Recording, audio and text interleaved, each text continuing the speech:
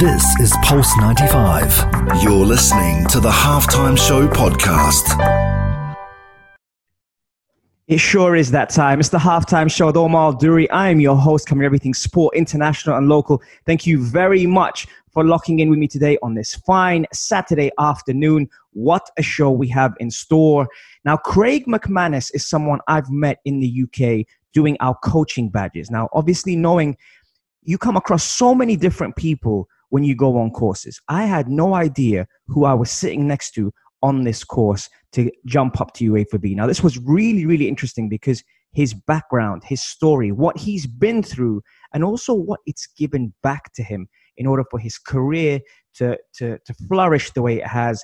From zero to hero, he's done so much in the game already, and he's still growing as a coach. Now, when you listen to his interview today, you're going to notice that he has quite a presence about him. And also he's very grounded. You could never imagine what he's been through. So make sure you lock in today. He's going to be on the show, on the Halftime Show, which is going to be great. I can't wait to share this episode with you. What a show we have in store. Go get yourself a little bit of a drink, and I'll see you right after this. Enjoy. This is the Halftime Show with Omar Al-Duri. On 95. Oh, he loves the fire then! What a goal! This is the Halftime Show with Omar Al-Duri on Pulse 95. Nice strike! Oh, better than nice! Wonderful! Hey, my friend, can you hear me? I can hear you, yeah. How you doing? You're looking well, my man. How's it all going? Things are all right. Things are okay. It's just a bit strange, isn't it? Everything's just a bit weird and a bit strange, but it's all right. Things are okay. What's the tops you've got there? Is it Arsenal? I've got a couple of Arsenal, one Real Madrid, one Ghana from the World Cup team. And I've got a couple around, man, you know. Make ourselves. All the boxes with the boots. We've got Ronaldinho here. Yeah. We've got 2015 World Cup Ghana squad, because I was part of that. And then Maradona over there. So we're trying to get one of them. Trying to build up.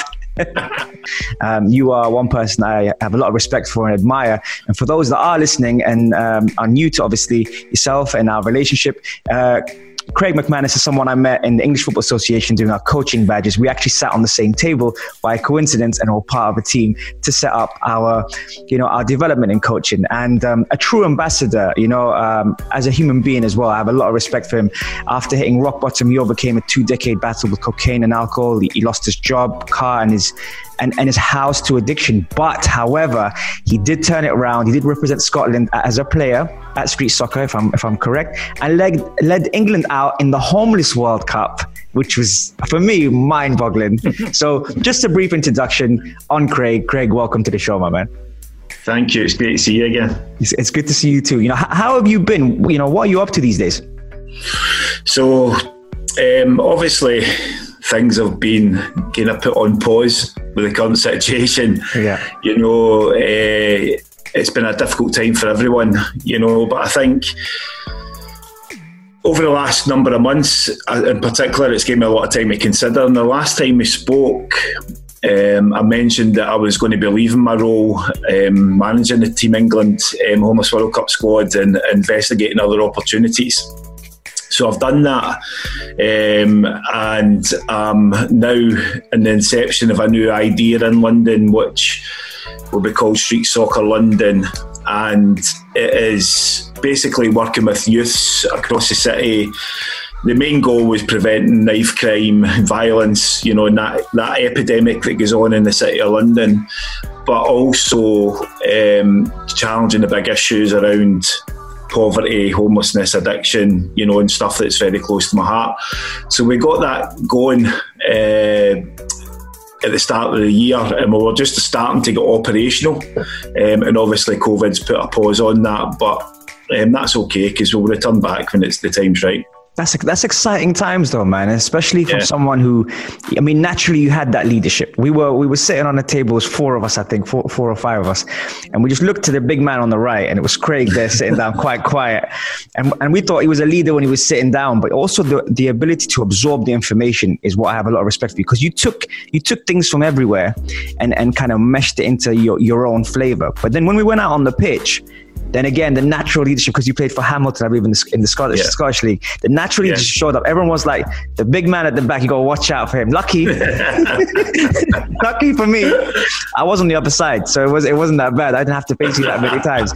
But yeah, it's great to see what you're doing, man. And you know what's nice is that it's just creating like a positive, fresh outlook on what we have been facing, and a lot of people have kind of avoided that, especially with what's been happening crime-wise and with the substance abuse and everything. A lot of people have kind of just almost ignored it or neglected it. You face it head on. How has that experience been? Well, I think it would be remiss of me to ignore my experience in life. I've been involved in football since 4 or 5 years of age, and it's been constant in my life. And if anything, it's the only thing that's been constant in my life.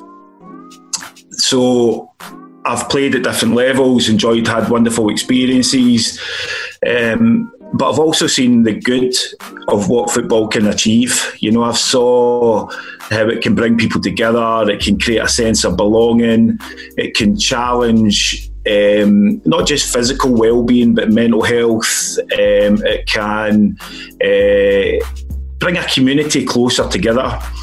So in London, I've been in London for 3.5 years, and obviously I've had my own issues, which resulted in me playing with Scotland at the Homeless World Cup, and then, as you mentioned earlier, managing the England team, in the Homeless World Cup thereafter. But I saw the magic of the game from a different sense, and I believe that if you keep things simple, as I said, we're not trying to do anything too sophisticated. All we're trying to do is bring communities closer together and improve the life choices of the young people in the city through the game.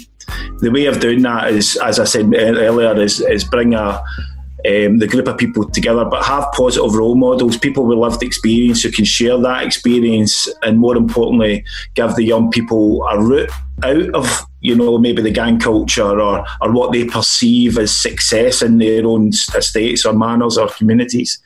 But for me, it's that sense of belonging, but always being there for someone when things might not go the way that everyone expects them to go. So, for example, some young people that we work with have had terrible experiences in education, poor experiences in the home, and it's very difficult for them to trust people. What better way can you do it on the football pitch?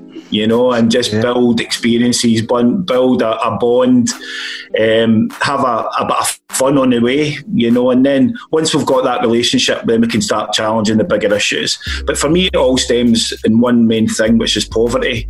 And, if we can, as a community, come together and challenge these things, then there's no doubt in my mind it will create hope, which will ultimately create opportunities for the people that we work with, both young men and young women in the city. This is the Halftime Show with Omar Adouri. Oh, he loves the fire, and what a goal! This is the Halftime Show with Omar Adouri on Pulse 95. Nice strike! Oh, better than nice! Wonderful! And it raises awareness on what's happening around us, because a lot of the times, studying the game, we see, like, for example, a South American that comes from abroad and he's hungry, and we're like, wow, we love that hunger, but we have that around us. And we're kind of looking at the South Americans and the people that come from outside and say, wow, look at the way that they've come from poverty. Then what you're saying now is addressing the ones that are literally around the corner and saying, they're suffering from that as well. How much has the game shifted now to the mental side of the game, in your opinion? So I suppose I lead, and I've got two hats on there. I've got my professional hat on a daily basis, working with football in a different context. But you know, a big part of what we'll do is focus on that social and psychological side, where it's improving decision making, problem solving, you know, communication, teamwork, awareness, perception, you know, all these types of things. But I'm also doing a bit of coaching as well. Well, I will be when we get back, which has that mix of the technical and the tactical stuff. So I've got, I think, you know, we spoke about before, that kind of holistic approach to the player come first, future player model that we experienced through our education at the FA.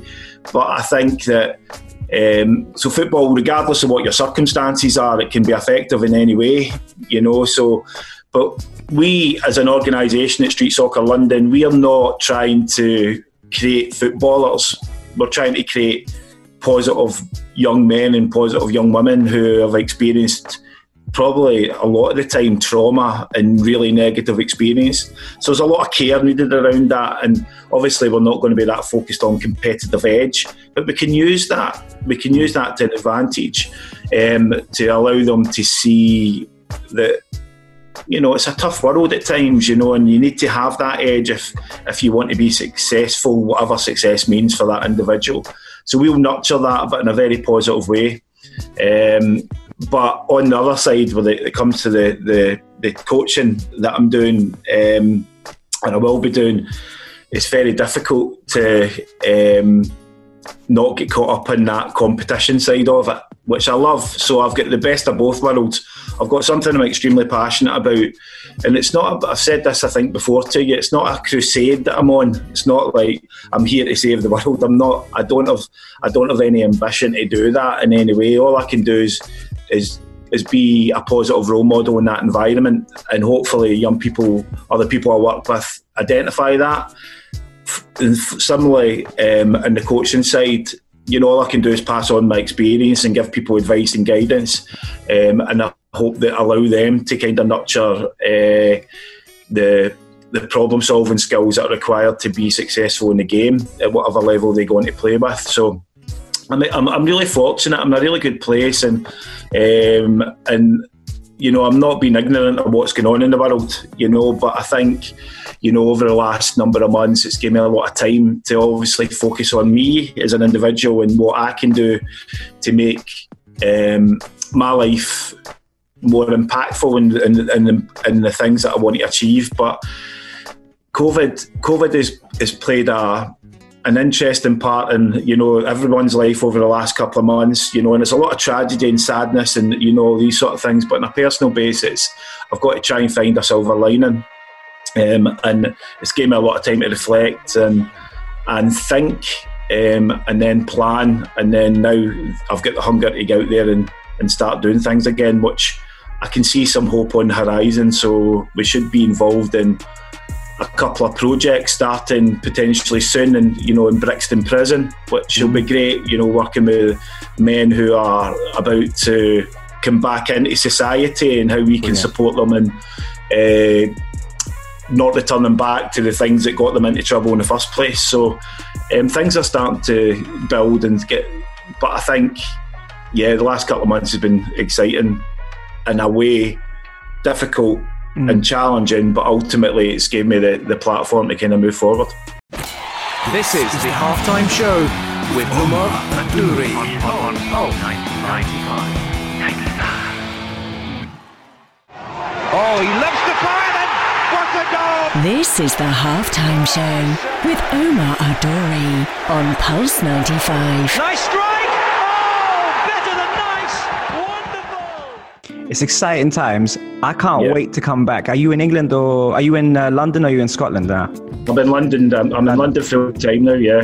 I can't wait to come back and visit you once the gates open and see what you guys doing. It sounds exciting times. I gotta ask you though, you look fresh, man. How are you getting that tan? When I was living in London, we didn't have that kind of weather. I'm living in Dubai. I don't even have that tan. So it's actually about 25 degrees today. It's lovely. As being a Scotsman, we didn't see the sun that often. So whenever there's the sun's out, I take every opportunity. And, you know, I've got a small back garden where I can sit And it's been great because I've got 3 boys, and we've been able to spend time with the boys, even though it's been hectic, and you can imagine, the fun and games that goes on, but it's been nice to sit there. But you're not the first person to comment that, and I've just kind of noticed it in the camera there. You're right. Well, you know what, maybe man? Maybe I need to calm down a bit. I'll tell you what, man. It's so good to see you. You're looking well. You're looking fresh. Your story is real. It's raw. It's inspiring, and I'm glad those people are in your hands, so to speak, when it comes down to looking up for advice, because you've been there, you've lived it. The tan is on point as well, I gotta say. Where can we follow you, at least on social media for now, until the gates open, and then obviously times will be a lot better for us? Well, just one point there that I'd like to, if you don't mind me saying, is that I do feel that I'm in a really privileged position now to pass on some guidance and experience, but I must mention, that if it wasn't for other people in my life being able to support me on that journey, I wouldn't be here and been able to do that.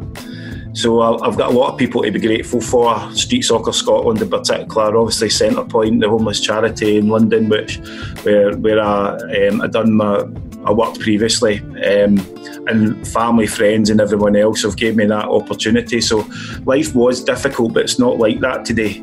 Life's good today, but life was challenging, and a lot of that was down to me. Well, most of it was down to me, unfortunately, but it was. I'm in a really lucky position now, and that's been because people were always willing to support me. So I think, if anything, that gives me extra motivation to never close doors on any individual, and show them that there's always a route back to support and help that we can give that. Do you know what you're talking about social media there? I'm a novice when it comes to social media.